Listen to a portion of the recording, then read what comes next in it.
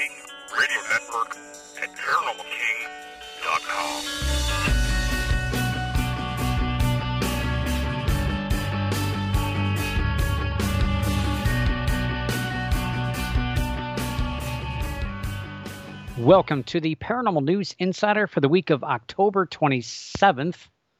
Gosh, we're almost done.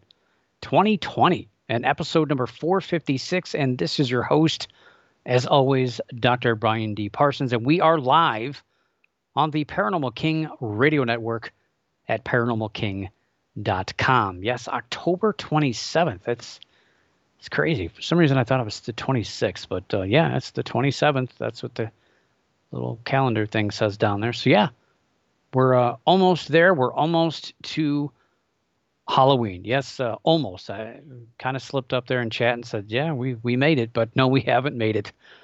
Who knows what else lurks around the corner for the rest of the week. We haven't even hit hump day yet, so we shall see what's going to happen.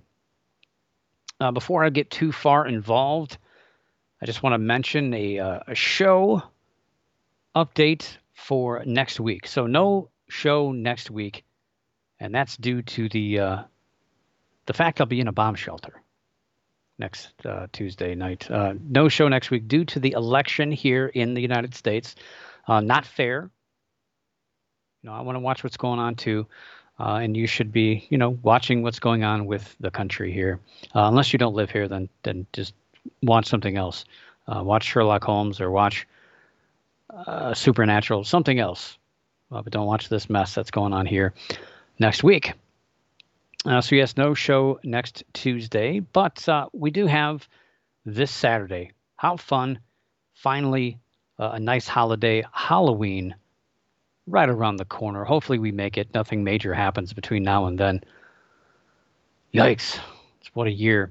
Halloween is weird, and unfortunately, I mean, a lot of things have suffered because of COVID-19 this year, a lot of things. But manufacturers, candy manufacturers, Halloween people, I don't know there's a word for those people, but everybody in the Halloween industry has been waiting for this day, honestly, for years, for Halloween to fall on a Saturday. It also falls on a full moon, which incidentally is the second full moon of the month, which makes it what happens once in a blue moon. So I guess it's a blue moon, right? Yeah, it's twice in a month. So yeah, it's on a Saturday, and it's also, you add all that together, plus it's also when daylight saving time ends, it's over. So we get an hour again. Clocks go back an hour. You don't really gain an hour because you lost it in the springtime, but technicalities, who cares? I got an extra hour this weekend. That's all I care about. I like staying up an hour later on Saturday night when the clock's 2 o'clock or 1:59. It goes back to 1 o'clock. I love watching that on my computer because then I get a free hour. Otherwise, if you go to sleep, you kind of lose it, right? You don't really know what happens. So I like to enjoy my 1 extra hour. So enjoy the weekend. And yeah, we'll be back in 2 weeks. But plenty of news for you tonight. A lot of weird stuff. Not as much ghost stuff as I was hoping would kind of, be stirred up through, the thinking of the holiday. But I don't think a lot of people are in the holiday spirit as far as Halloween, except for all those pumpkin flavored things out there, mostly coffees that people are enjoying, candles that they're burning. But beyond that, I don't really know how much people are really in the Halloween spirit this year. I think a lot of people are tired of being at home, and they'd rather be on a cruise ship. Well, wait, maybe they wouldn't want to be on a cruise ship. Maybe on vacation somewhere with nobody else around, I guess. So we got a lot of news from all over the world tonight, and looks like every single of my major categories. So cryptozoology, UFOs. We got a story from the ghost field. I had to have something on ghosts tonight. And we also have another story, which is a sad story, coming up at the end of the show. So got nothing else to talk about. I'm not going to talk about events, nothing like that tonight. So let's jump into the news. on this cold and dreary. I don't know about you, but it's rainy and cold and dreary. It's October. When you think about October, you think of cold and rain, and that's what it is here in Northeast Ohio, where I'm at. It's dark when I get up to go to work, and it's dark when I come home. It's fun. So let's start off in cryptid news. And speaking of cold, wet, and mysterious, I don't know about mysterious, but let's go all the way up to China for our first story. Well, North Korea, depends on which side of the lake you're on. And we're going to talk about, we've talked a lot about the Loch Ness Monster this year. And gosh, it seems like the last few years, Loch Ness Monster is always one of the biggest stories of the year. But we have a little lesser known lake monster from the China, I guess it's east China and northwest North Korea. This creature is called the Lake Tianchi monster and resides in, well, where else? Lake Tianchi, which is also known as Heavenly Lake of Tianshan or Heaven Lake. And I guess that depends on where you're at or around the lake or what map you're looking at, and whether you're in China or North Korea. Heaven Lake is a really weird looking lake, and you wouldn't know it if you look at just normal pictures of it when you see like docks and boats and beautiful snow-capped mountains in the background. But if you see a view of this lake from kind of a distance, you notice that it's really high up. It's actually in a caldera, so it was formed from volcanic activity. So it's in the remains of a volcano, which is pretty cool. And it was formed after a massive volcanic eruption back in 946 AD. That was a long time ago. It's a beautiful lake, though. It's, again, surrounded by snow-capped mountains. Very picturesque. I'd love to go see that. But until you, again, stand back, you realize it's just a lot of water and a giant volcano. It's a pretty big lake. It's a few miles across. I think it's about 3 miles across and I think about almost 4 miles long. It's pretty big. The lake actually does straddle North Korea to the southeast and China to the northwest. I always have to picture a map in my mind when I think about those directions. It's recognized by the Guinness Book of Records as being the highest volcanic lake in the world and is considered a culturally significant area to all Koreans. It's covered with ice from mid-October until mid-June, but the creature that is said to live there it's been there since at least 1903. It's been documented since that time. It's a pretty remote area. And this latest sighting comes from a caretaker at the mountain. The only name I found for him was Mr. Yu. That's Y-U. You. Not you. Mr. Yu. Mr. Yu was taking video of the lake and managed to get a black creature swimming in the water. He took a video that was taken at about 1,640 feet above the lake, and the lake itself is pretty high up in the off of the ground, so that's kind of cool. And I don't know if you've seen this. I do have a couple of pictures I will share in chat. And that's one of many reasons why you should be hanging out in chat. You get some extra photographs of this, all these, well, I shouldn't say all the stories. Some of these stories.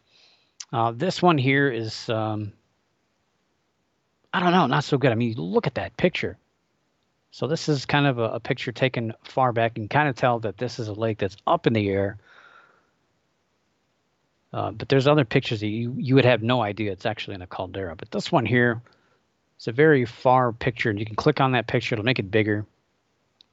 And, yeah, you can see it. It's right there. You see it? See the little black dot? Yeah, I don't know how he saw it. It's so small. I've hurt my eyes trying to find this thing in this picture. There is another picture that I'll share. So Mr. Yu did not see the black dot initially. But when he finally did, he continued to film it. Again, I don't know how he saw this thing.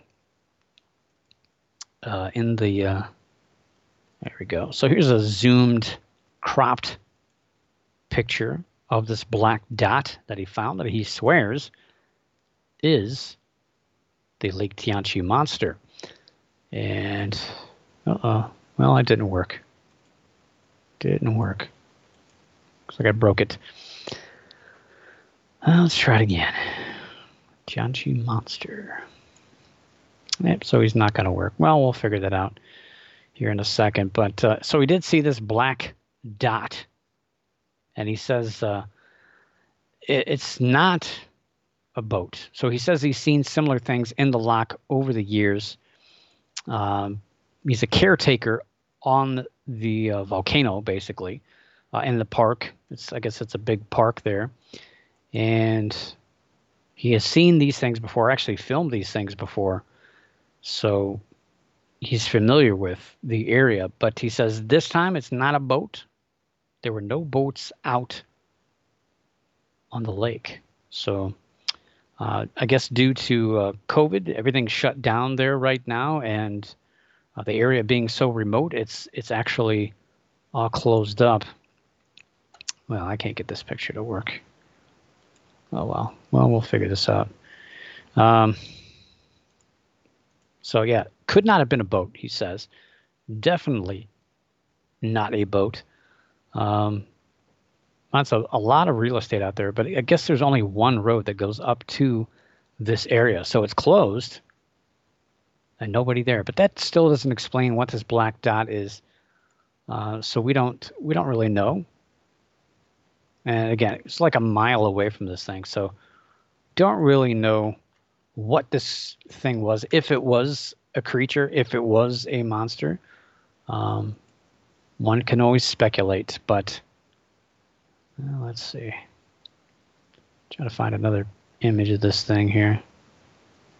There's a lot of other pictures of this creature that's floating throughout time. I can't find the one that I had. Oh, well. Well, we'll move along. So maybe that's not one of the greatest reasons to come to chat. But every now and again, I do have some good photographs in there. Technology happens. So I don't know. We'll see if anything comes of this. I doubt it. News from that side of the world tends to take a long time to get to us for some reason. Although this just happened recently. But yeah, you never know how things are being changed, I guess, but to the general public. But still a strange story. It's just a little black dot in the water. You can't really identify anything. I don't even know how he saw this thing. And it's, it's a glacial lake. So it's not as if, I don't know about birds and things like that, but it's awful big, whatever it is, even though it's pretty far away. So we don't know what it was. Yeah, could have been. Yeah, I agree, Bill. Could have been China. Just didn't want me to post that picture. So it was a wrong picture format, even though it's a JPEG. I don't know. Jeez, being censored. That's craziness. I guess it happens. All right, so that's our, I don't know, I guess that's kind of the big story. I've seen that all over the place, all over the media, all over social media, as being probably one of the bigger cryptids stories this week. But a kind of a news story. I don't know if it was released today or not. Today was the first day I've seen it. Now, you might remember earlier in October, and I was just talking about how we've talked a lot about the Loch Ness Monster this year and previous years. So earlier in October, I reported on a sonar find in Loch Ness from a tour boat operator where he thought he found the Loch Ness Monster toward the lake's floor. I think it was 190 meters down. Sounds like a cool movie, right? But yeah, I mean, it was down on the floor. We don't know what it was. It could have been a shoal of fish, so a collection of fish down toward the bottom of Loch Ness, but we don't know. We don't know. It was only captured the one time. However, that was, it was recorded on September 30th. However, on October 11th, now making the news. Another piece of sonar data was recorded showing something large, again, just above the bottom of the lock. This sonar find was captured by Ronald McKenzie of Cruise Loch Ness, which is same guy and same company that also captured the September 30th image. The previous image was initially said to be of a 32-foot-long object, which has now been estimated by experts who have analyzed the sonar data to only be about 15 to 20 feet long. That's about half, pretty much, from what they had estimated. So that kind of makes me wonder, if you're off by that much. But I don't know. No word on what the sonar experts thought that this blob was, although you do see a lot of fish in that particular image. I don't know. I would think that it would be a collection of fish or a shoal of fish. But the second sonar contact, again, happened a couple of weeks later. About 12 days later, give or take. This one occurred about a mile from the previous capture. And I guess the first one was when they were coming in to dock the boat. And so this one was a mile away, and hopefully, got my fingers crossed. I don't have any chickens to sacrifice. We'll see if this picture works in chat. And we'll see. Yay, success. So here's another picture. This is the new one. And again, you see a red line. And that's basically the surface. Well, I should say the bottom, the surface of the floor. Does that make sense? So that's the floor of Loch Ness, and this the little blue light things above that are basically reflections. Could be fish, could be other debris, larger debris, just reflecting the sonar. But this solid, bright object, and of course, they've got to circle it in red because that's what we do. Is this strange image that of interest that shows up? And it could be, again, it could be a shoal of fish, but I'll tell you, people are going crazy over this image. Craig Wallace, who's an expert sonar operator, he actually discovered the real Loch Ness Monster 4 years ago using some new and sophisticated sonar equipment. Don't know if you remember this one, but yeah, Loch Ness Monster was already discovered. Well, really wasn't a real live Nessie. It was actually a model of Nessie that had been used during the filming of the movie The Private Life of Sherlock Holmes back in the 1970s. The model sank, so it's down there if you want it. I don't think they brought it back up, but it's down there. Wallace has offered to come back to Loch Ness and do even more surveys, maybe find something else, if somebody's willing to sponsor it. Ooh, let me check the prize closet. Nope. All I have is T-shirts. I don't have any cash.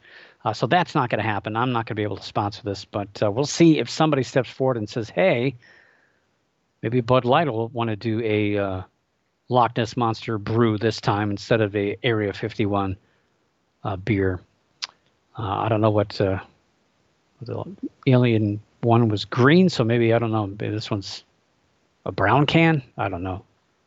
Loch Ness Monster. That'd be kind of cool. We'll see, but I doubt it. We shall see. And of course, it's getting colder. I don't think anybody's going to want to do sonar searches out there when it gets that cold out, but we shall see. Maybe the springtime will bring some sonar operators out there to Loch Ness and comb for this. But it's creating a lot of debate about the potential for the Loch Ness Monster. And as you remember, the Otago University study, it seems like yesterday, that basically proved through DNA research of Loch Ness, all around the loch at different depths, that there is no large creature in Loch Ness at all. But here we go. People are jumping on the bandwagon again. So Loch Ness Monster is the creature that will never die. I would say about 500 years from now, people will still be talking about the Loch Ness Monster. And yeah, never going to go away. But again, this could just be a shoal of fish. So, well, so a question in chat is why don't they send a camera down? Well, um, Loch Ness is so where it's at in Scotland, surrounded by hills, and it's very, I don't know what the word for it is, very thick in kind of sediment. So it's like what am I? I'm searching for a word here. Kind of like a almost like a bog type thing. So that water is very, very brown, very, very dirty. And I remember a few years ago, they put in a camera in Loch Ness, and you were allowed to. I think some people were allowed to control it or whatever. It was just moving around Loch Ness, and you could actually see underwater. And I'll tell you, you could probably see maybe 3 feet in front of you. But granted, when you do get down at depths, I mean, we're talking 190 meters. That's a few hundred feet down. You're not going to see. It's going to be dark down there, so you're probably not going to see anything. I don't know if you've seen pictures in the 1970s. They sent cameras down. They found like that triangular flipper. Actually, no, that was a sonar. But they had different objects seen down there, and you literally can only see, even at depth, maybe 10 feet in front of you if you're lucky. The water, the current is constantly moving through Loch Ness due to the wind and just water moving through that strange shaped of a lake. And I'll tell you, I've gone swimming here in Lake Erie, our closest, largest body of water. And yeah, when you're in the shallow parts, you can't see but 3 to 5 feet in front of your face. But I've been out there about 3 to 5 miles out there at the lake, and you can jump in and you can see 30 to 50 feet down toward the bottom, depending upon where you're at. If you're not in too deep of an area, if you know where to go, you can see shipwrecks from the surface looking down. If you're on a calm day to see that, but Loch Ness, no such luck. It is pretty dark due to the surrounding makeup of the ground. I mean, you'll never see anything down there, unfortunately. That's one of the coolest things that I think about it. It's the mystery behind the Loch Ness Monster. There's no way to really see it, although there's been talks of them putting in, I don't know what happened with this, but they were going to put in the thing that would drain part of Loch Ness to create hydroelectricity. And of course, people were freaking out over, you can't kill the Loch Ness Monster. But maybe that would be kind of cool to like dam it off and just drain it for a couple of days and see if one turns up. Who knows? Be kind of cool. Yeah, maybe not. Again, I think that it's cool that the mystery lives on, even though science has continued over and over again to say it's not real. It doesn't exist. But belief is sometimes stronger than science. And speaking of science, LiveScience.com released a story over the weekend on UFOs. So we're going to switch gears to UFOs. And, most stories on UFOs and aliens that you read nowadays, well, except for the government stuff, so they're always focused on UFOs flying around the skies, right? Purportedly piloted by extraterrestrials. They're just flying around for whatever reason, on vacation, or they're just watching us, spying on us for whatever reason. Maybe on vacation from their home planet. I don't know. Or maybe these stories are on our attempts at capturing, or heck, even sending out a signal to hear or be heard, I guess, by intelligent life forms out there. Hopefully more intelligent than us. Desperately need that. But a recent story, again, published by Live Science, produces a study, information on a study which suggests that potential intelligent life forms surrounding over 1,000 nearby stars, well, they might be watching us right now. Hope they're not listening in right now. That would be really spooky because they would think I'm talking about them. Right. We've also talked about exoplanets on the show over the years, with the topic being on one that continued to grow through the years, but has seemingly quieted down in the last few. I haven't really heard too much on the exoplanet front lately. Every now and again, there are a few planets here and there discovered. It's just really astounding how many have been discovered. How many? Well, 4,292 confirmed planets beyond our solar system, which are orbiting 3,185 stars. Yeah. Scientists continually study the stars in the sky to determine which planets are out there. And they do that by analyzing, they watch these pinpoints of light. And of course, planets move faster than stars when you're looking at them through a telescope. And what happens is they'll go behind a star. So they go behind their sun, I guess. I don't know what they call it. I'm sure they have their own name if there's intelligent life there. And you can tell the chemical composition of these planets by when it transits the star. And it's got to be really, you got to be at the right angle to see this. So we've probably only touched the tip of the iceberg, but almost 4,300 confirmed planets. That's a lot beyond our solar system, of course. Sorry, Pluto. The planet-seeking satellite, which is called the Transiting Exoplanet Survey Satellite, and that's a mouthful, and you know why they call it the Transiting Exoplanet Survey Satellite? Well, because it has the acronym TESS, of course.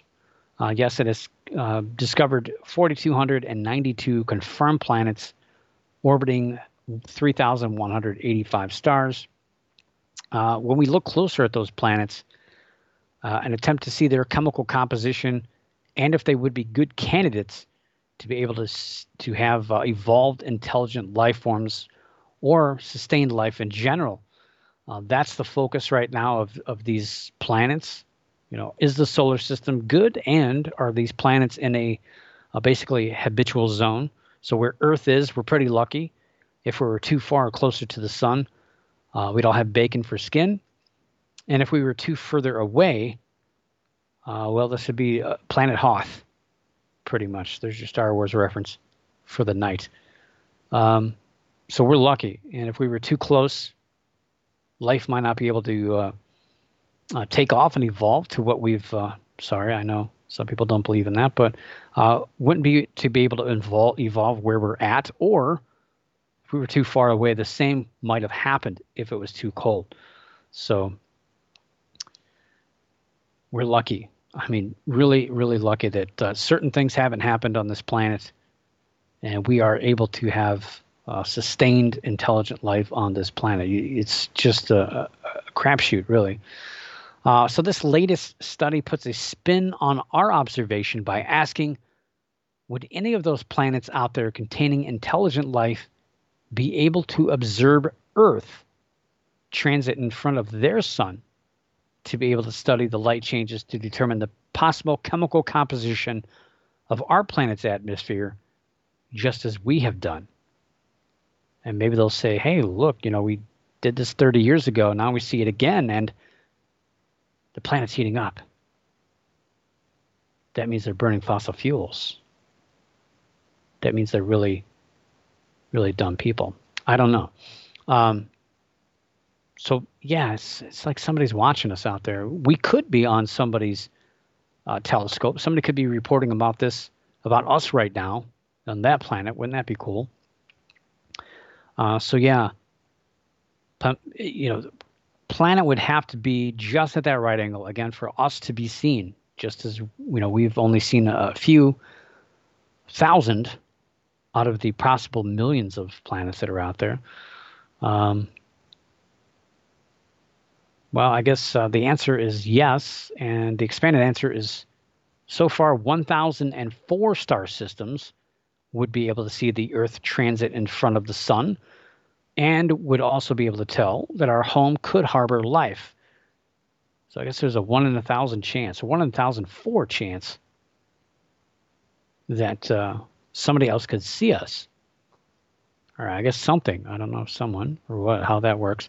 Lehigh University astrophysicist Joshua Pepper, a co-author of the paper, stated, quote, only a small fraction of exoplanets will just happen to randomly be aligned with our line of sight so we can see them transit. But all of the 1,000 stars we identified in our paper in the solar neighborhood could see our Earth transit the sun, calling their attention, unquote. So we could be getting the attention of some of these planets out there, which would be, I should say, star systems. So there's multiple planets that could be in these star systems. Analysis of the stars reveals that about 5% of the stars are too young for intelligent life to have evolved, leaving a lot of room for potential life out there to spot us. There are also systems that cannot currently see us, but will be in a position to do so in the near future, as obviously everything in space is in motion. And we didn't know this, I guess. I think we know this when we launched certain things out into space. One of the initial SETI launches, bursts of information was aimed toward an area that is, by the time the sound gets there, it's going to be long gone. So this is just, it was a wasted kind of effort right there. But I think live and learn, I guess. Hopefully we live through this and we learn from our mistakes. So the next step is to focus intelligent life hunting operations on those specific 1,004 star systems with SETI's Breakthrough Listen program. So SETI stands for the Search for Extraterrestrial Intelligence, or some call it the silly effort to investigate because, hey, UFOs are already here, right? But SETI, Breakthrough Listen program, they just basically commandeer different telescopes, radio telescopes around the globe and listen in and try to search for signals in specific areas to see if there is anything out there that is not explainable, that is not natural, that hopefully we can take as a some sort of message floating through space, which would be cool, which would be really cool. So it's designed to detect communications carried out by advanced alien civilizations. And sometimes that leads to other discoveries, but we hope that one day we do discover this. It's going to turn the whole world on its ear if this does happen. But we've had a couple of warm-up exercises with the WOW signal from Columbus, Ohio. Gosh, was that 40 years ago now? So I don't know. We shall see, and hopefully something does happen eventually. But stuff like this, these findings are nice. That we contemplate the possibility that somebody else out there is at technical exploration level, maybe above where we were, maybe a Star Trek kind of stuff, where they have these big spaceships that can fly through space and come visit us, knock on our door, and bring us apple pies, see how we're doing. And hopefully it doesn't put us in like slime, like on the Matrix, so we can power their machines, because that might happen. That would be our luck, I would think. But UFO stories, I'd say one of the most interesting UFO stories this week comes from Hawaii. Really interesting. Kind of saw this unfold Sunday morning. I'm old. I go to bed early. So Saturday night out in Hawaii, a series of strange objects fell from the sky, prompting a flood of videos and a flood of panic on social media. All sorts of stuff was falling from the sky, and people were panicking. These objects looked, I guess, pretty big from what I've read. Some of the people have their statements toward the media. So a slow light trail, so a bunch of large dots in the sky, I shouldn't say all large, but some smaller dots, this stuff just like flowing across the sky, was going slowly but it didn't act like a meteor, so people didn't think it was a meteor. And it was also visible for several seconds. So, a meteor generally is a flash of light. You might see some streaks, then it's gone. 3 to 5 seconds at most, and that's it. It's over. It's happened so fast. Sometimes your brain doesn't have time to process even what happened until a second or two later. But this, people were able to observe this, take out their phones, put it in video mode, and follow along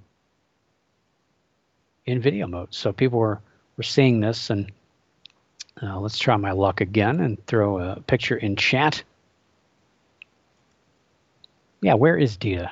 You missed her. I know she spends a lot of time with her plants this time of the year, but geez, she makes it back. As long as she's here for my MUFON sighting statistics guesses, that's pretty good. So here's a picture of these dots. So you can tell they're not in a straight line, which would tell you that it could possibly be the Starlink satellite. So I told you there was a launch over the weekend of, what was that, last weekend? There was another one this weekend as well of Starlink satellites, but these tend to be in a straight line, would be the same intensity and brightness. They're not going to be various as we see here. They're not going to be kind of scattered like these were. So yeah, different sizes, but they did follow the same pathway, but they weren't in a line. A lot of people were confused. A lot of people were concerned. And a lot of people were stumped over this. Even experts initially had no idea what people were seeing throughout all the islands in Hawaii. Kuipo Kanawaliwali. Yes, that's a real name. Kuipo Kanawaliwali. Well, she was able to film the trail of lights as they passed under the bright moon. Probably one of the coolest videos. Unfortunately, the brightness of the moon and the darkness of the sky kind of made it go in and out of focus, but really cool to see them go in front of the moon like that. Kanawaliwali told KHON about her experience.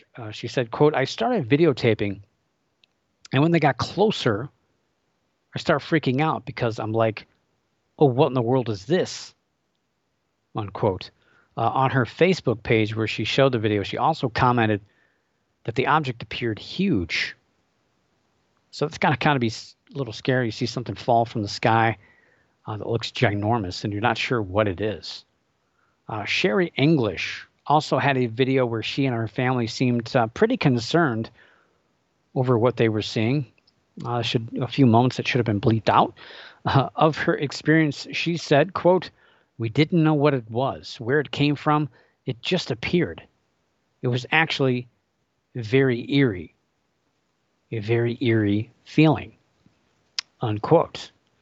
So all of this confusion was punctuated by the fact that even the experts didn't seem to have an answer at first, although there was some speculation.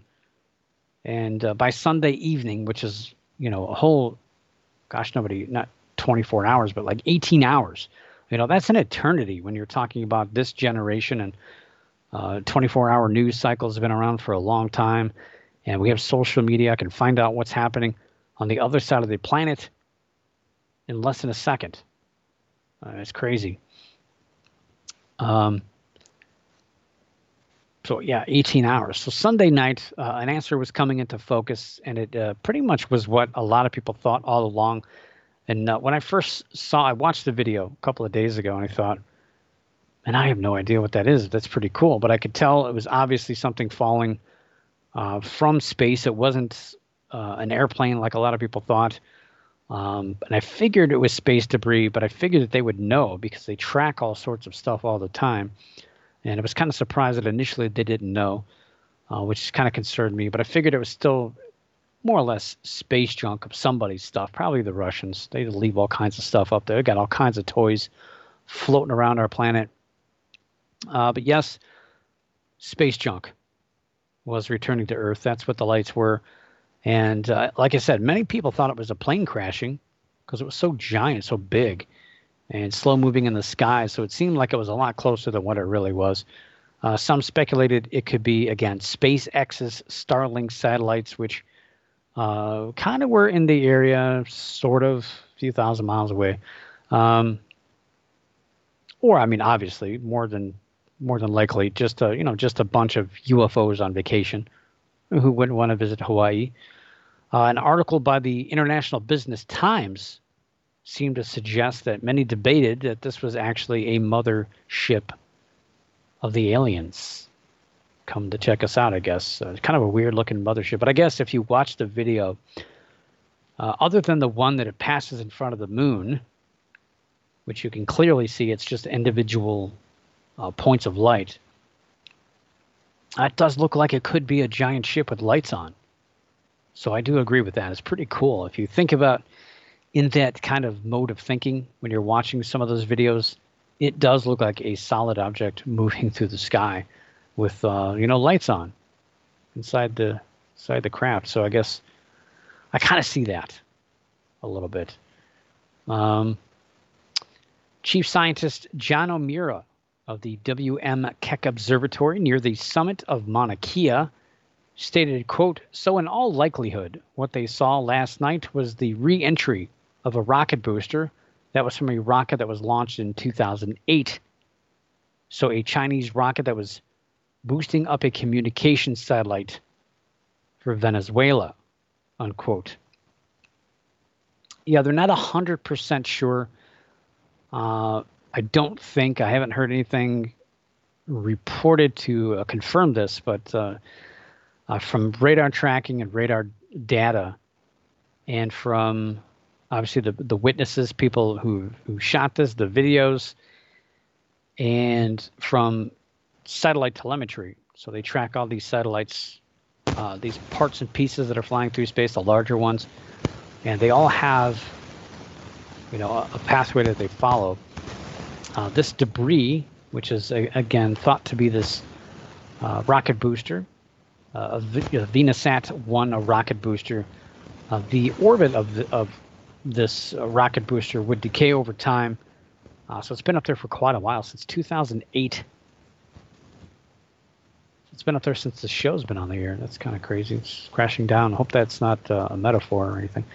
The object was captured by the Earth's gravity to finally meet its end. So yeah, the flight path estimated by witnesses and videos lines up with where the rocket's path would have been had it continued to circle planet Earth. But it reaches that point where it starts to move in at a quicker rate, and then that's it. It's over. And we get a fireworks show. And you're lucky if you get to see anything like this. It's pretty hard to see a dazzling light show like what they had. But you got to be in the right place, and you got to be looking at the sky at the right time. Because yes, it lasts longer than a meteor shower, but it's over in just a few seconds. So good for them. Yeah, it did cause a lot of panic though, it does get a little scary with things like that.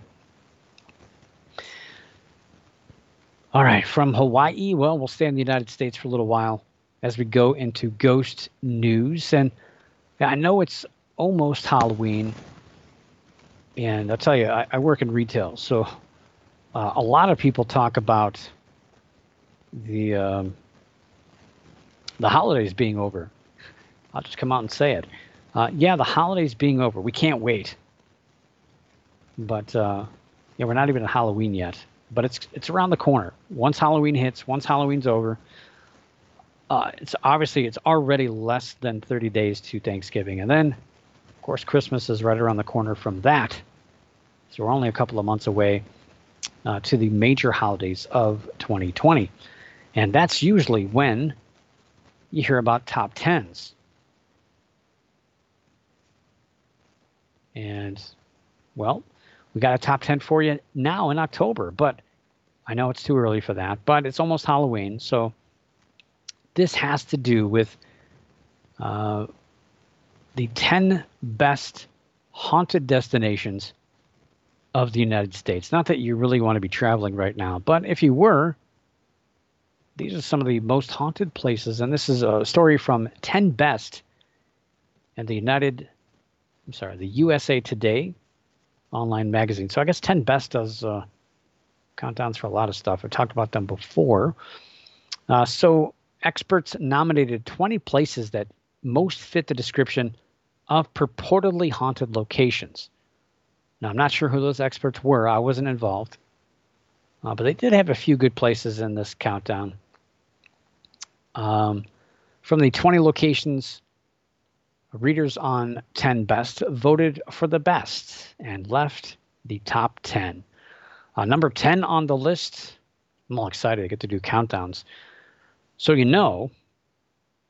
gosh, after this show, again, we're off next weekend, and so we'll come back first full week.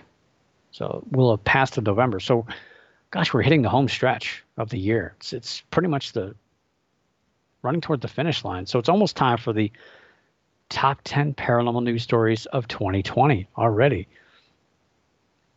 Gosh, it's happening fast. I better start doing some work on that. Of course, I think we all know what that number one story is going to be.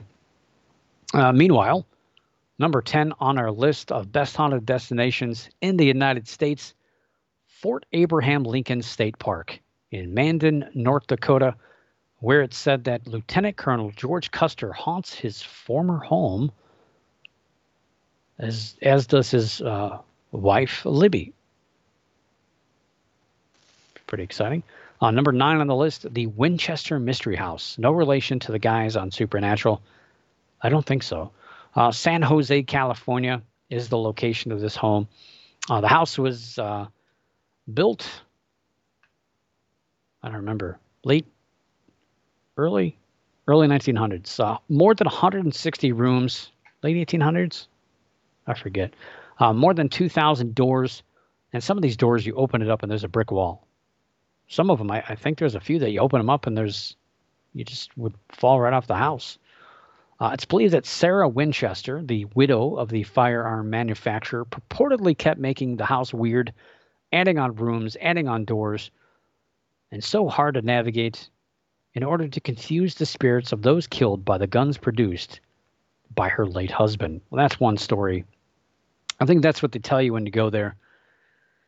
And I think that came from a medium from Boston that told her that, if I remember my research correctly. Number 8 on the list is the first one that I've been to on this list so far, Waverly Hills Sanatorium in Louisville, Kentucky. The former tuberculosis hospital is known as the most haunted place in the United States and possibly one of the most haunted places in the world. Honestly, I wasn't that impressed. I think the death tunnel is pretty cool.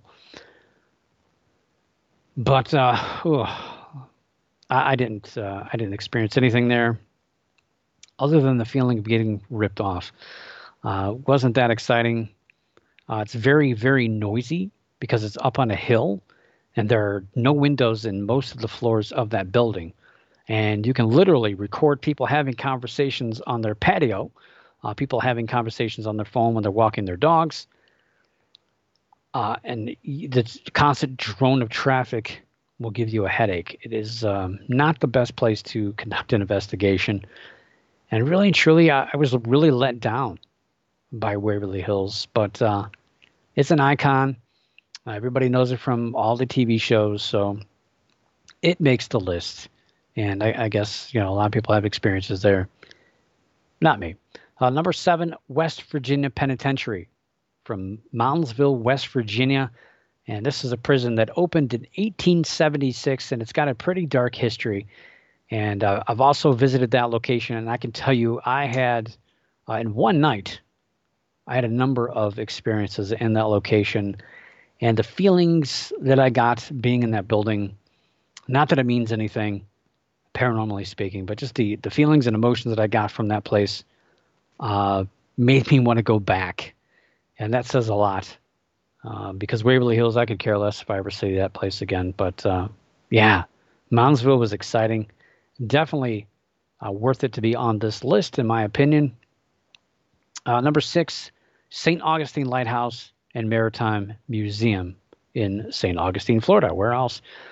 This was also built in 1876 and also has a lot of ghost stories attached to it, as does the entire area. I mean, you're talking pirate history there that goes back a few hundred years. So a lot of stuff happened in St. Augustine, historically speaking. Not just, I guess any lighthouse has a lot of ghost stories attached to them.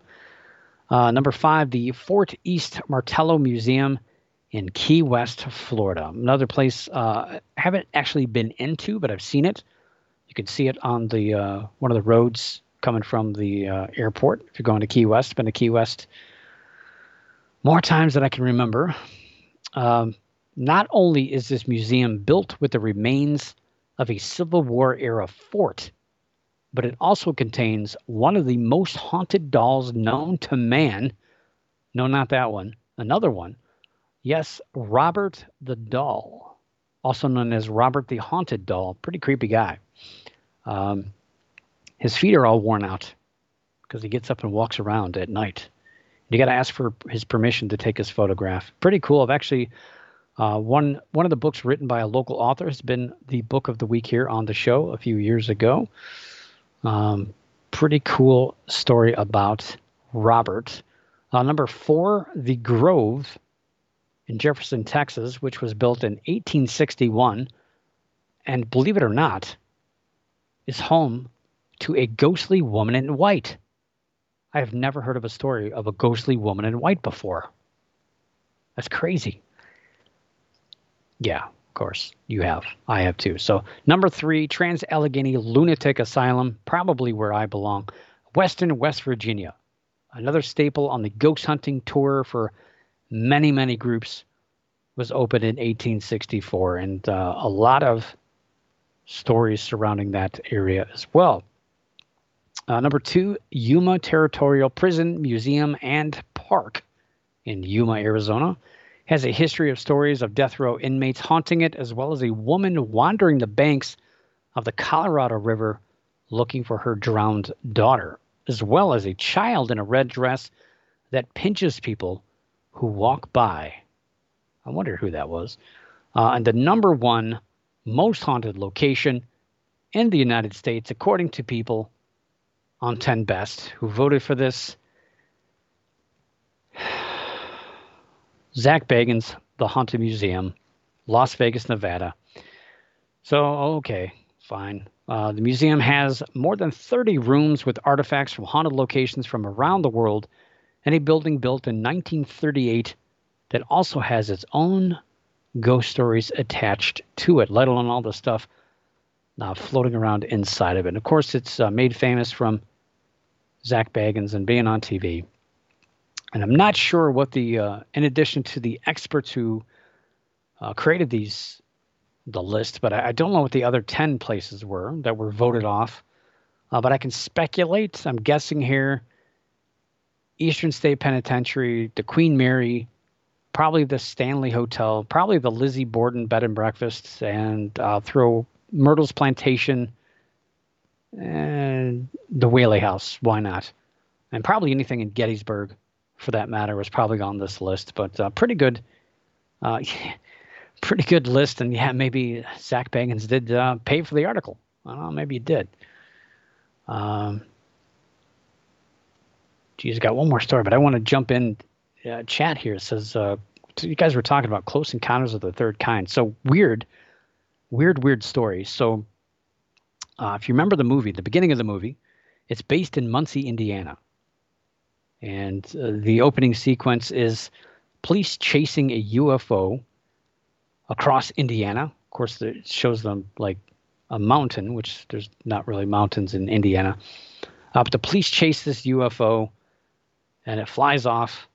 And, the police are left behind like a bunch of bumbling idiots, as they usually are in most movies. Now, the weird thing about that, weird for me anyway, and I like telling the story when I do UFO presentations, but I was personally born in Muncie, Indiana. That's where I'm from. And where I sit right now behind the mic is less than 30 miles away from where the actual chase that was depicted in that movie actually took place from, here in Ohio. It was a chase from Ohio into Pennsylvania that took place. That story was pretty much the basis for what happened in that movie. So I always think that's kind of weird. Two little things connected there. Everything else in the movie I got nothing to do with. So I don't know, but I just still think that's pretty cool. I get goosebumps every time I see that flash up on the screen. Muncie, Indiana. I think it's pretty cool. Yeah, you don't want to ride around at night in a pickup truck in Muncie, Indiana. Be very careful. So last story tonight, some sad news. I don't know, maybe some people were happy about this. It's never happy when somebody passes away, but the last couple of years, the number one story I've mentioned, the top 10 paranormal news stories. So, a couple of years ago, we had Art Bell passed away, and he was the number one story of that year. And last year, the sad passing of Stanton Friedman from earlier in the year was also the number one story. Not sure if this gentleman here will be in that rank of being that high up in the stories for the year, but it's very sad. Somebody who we've talked about a lot on this show over the last 12 plus years, James Randi, who's a magician, author, and the ultimate skeptic of the paranormal, passed away last Tuesday at age 92. Most of Randi's fame came from his magic, where he appeared on television and had his own show. Yes, The Amazing Randi. Retired from magic by age 60, and in 1976, he joined the newly formed Committee for the Scientific Investigation of Claims of the Paranormal, also known as CSICOP, which was a mouthful. So they later changed it to the Committee for Skeptical Inquiry, or CSI. Sounds pretty cool. Sounds like a TV show. 1996, he formed the James Randi Educational Foundation, which sponsored the $1 million Paranormal Challenge. And this challenge was set up to test paranormal claims under controlled conditions to see if the phenomena could be demonstrated. Well, of course, over 1,000 people took the challenge and nobody succeeded. And the challenge was ultimately terminated in 2015. He's, people would say, well, he's the enemy of the paranormal, but that's not quite true. Randi's entrance to the challenging the paranormal world came around 1972 when he publicly challenged the famed spoonbender, Uri Geller. Randi attempted to create control conditions for Geller's appearance on The Tonight Show. Back then it was Johnny Carson. Loved that show. While Geller could not bend spoons on the program, he actually thought his career was over. He thought he was outed as a fake, but it actually helped propel him to stardom. It actually launched him into a very much larger spotlight. Despite Randi being viewed by the paranormal as a debunker, his focus was on science. He didn't like the term debunker. He preferred to be called a skeptic or an investigator.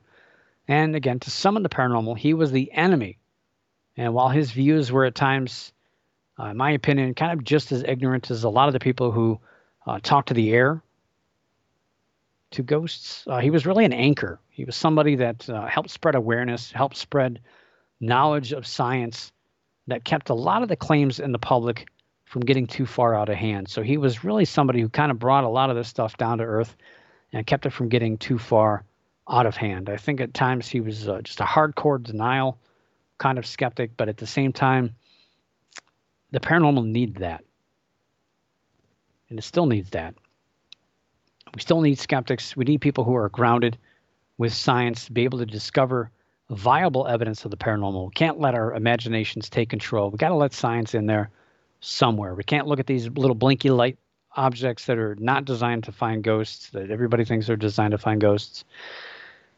Got to use science. Science is a process. It's not a tool. And skepticism, that helps keep the paranormal honest. But sadly, most of the people in the paranormal view skeptics, again, as the enemy instead of somebody who could help.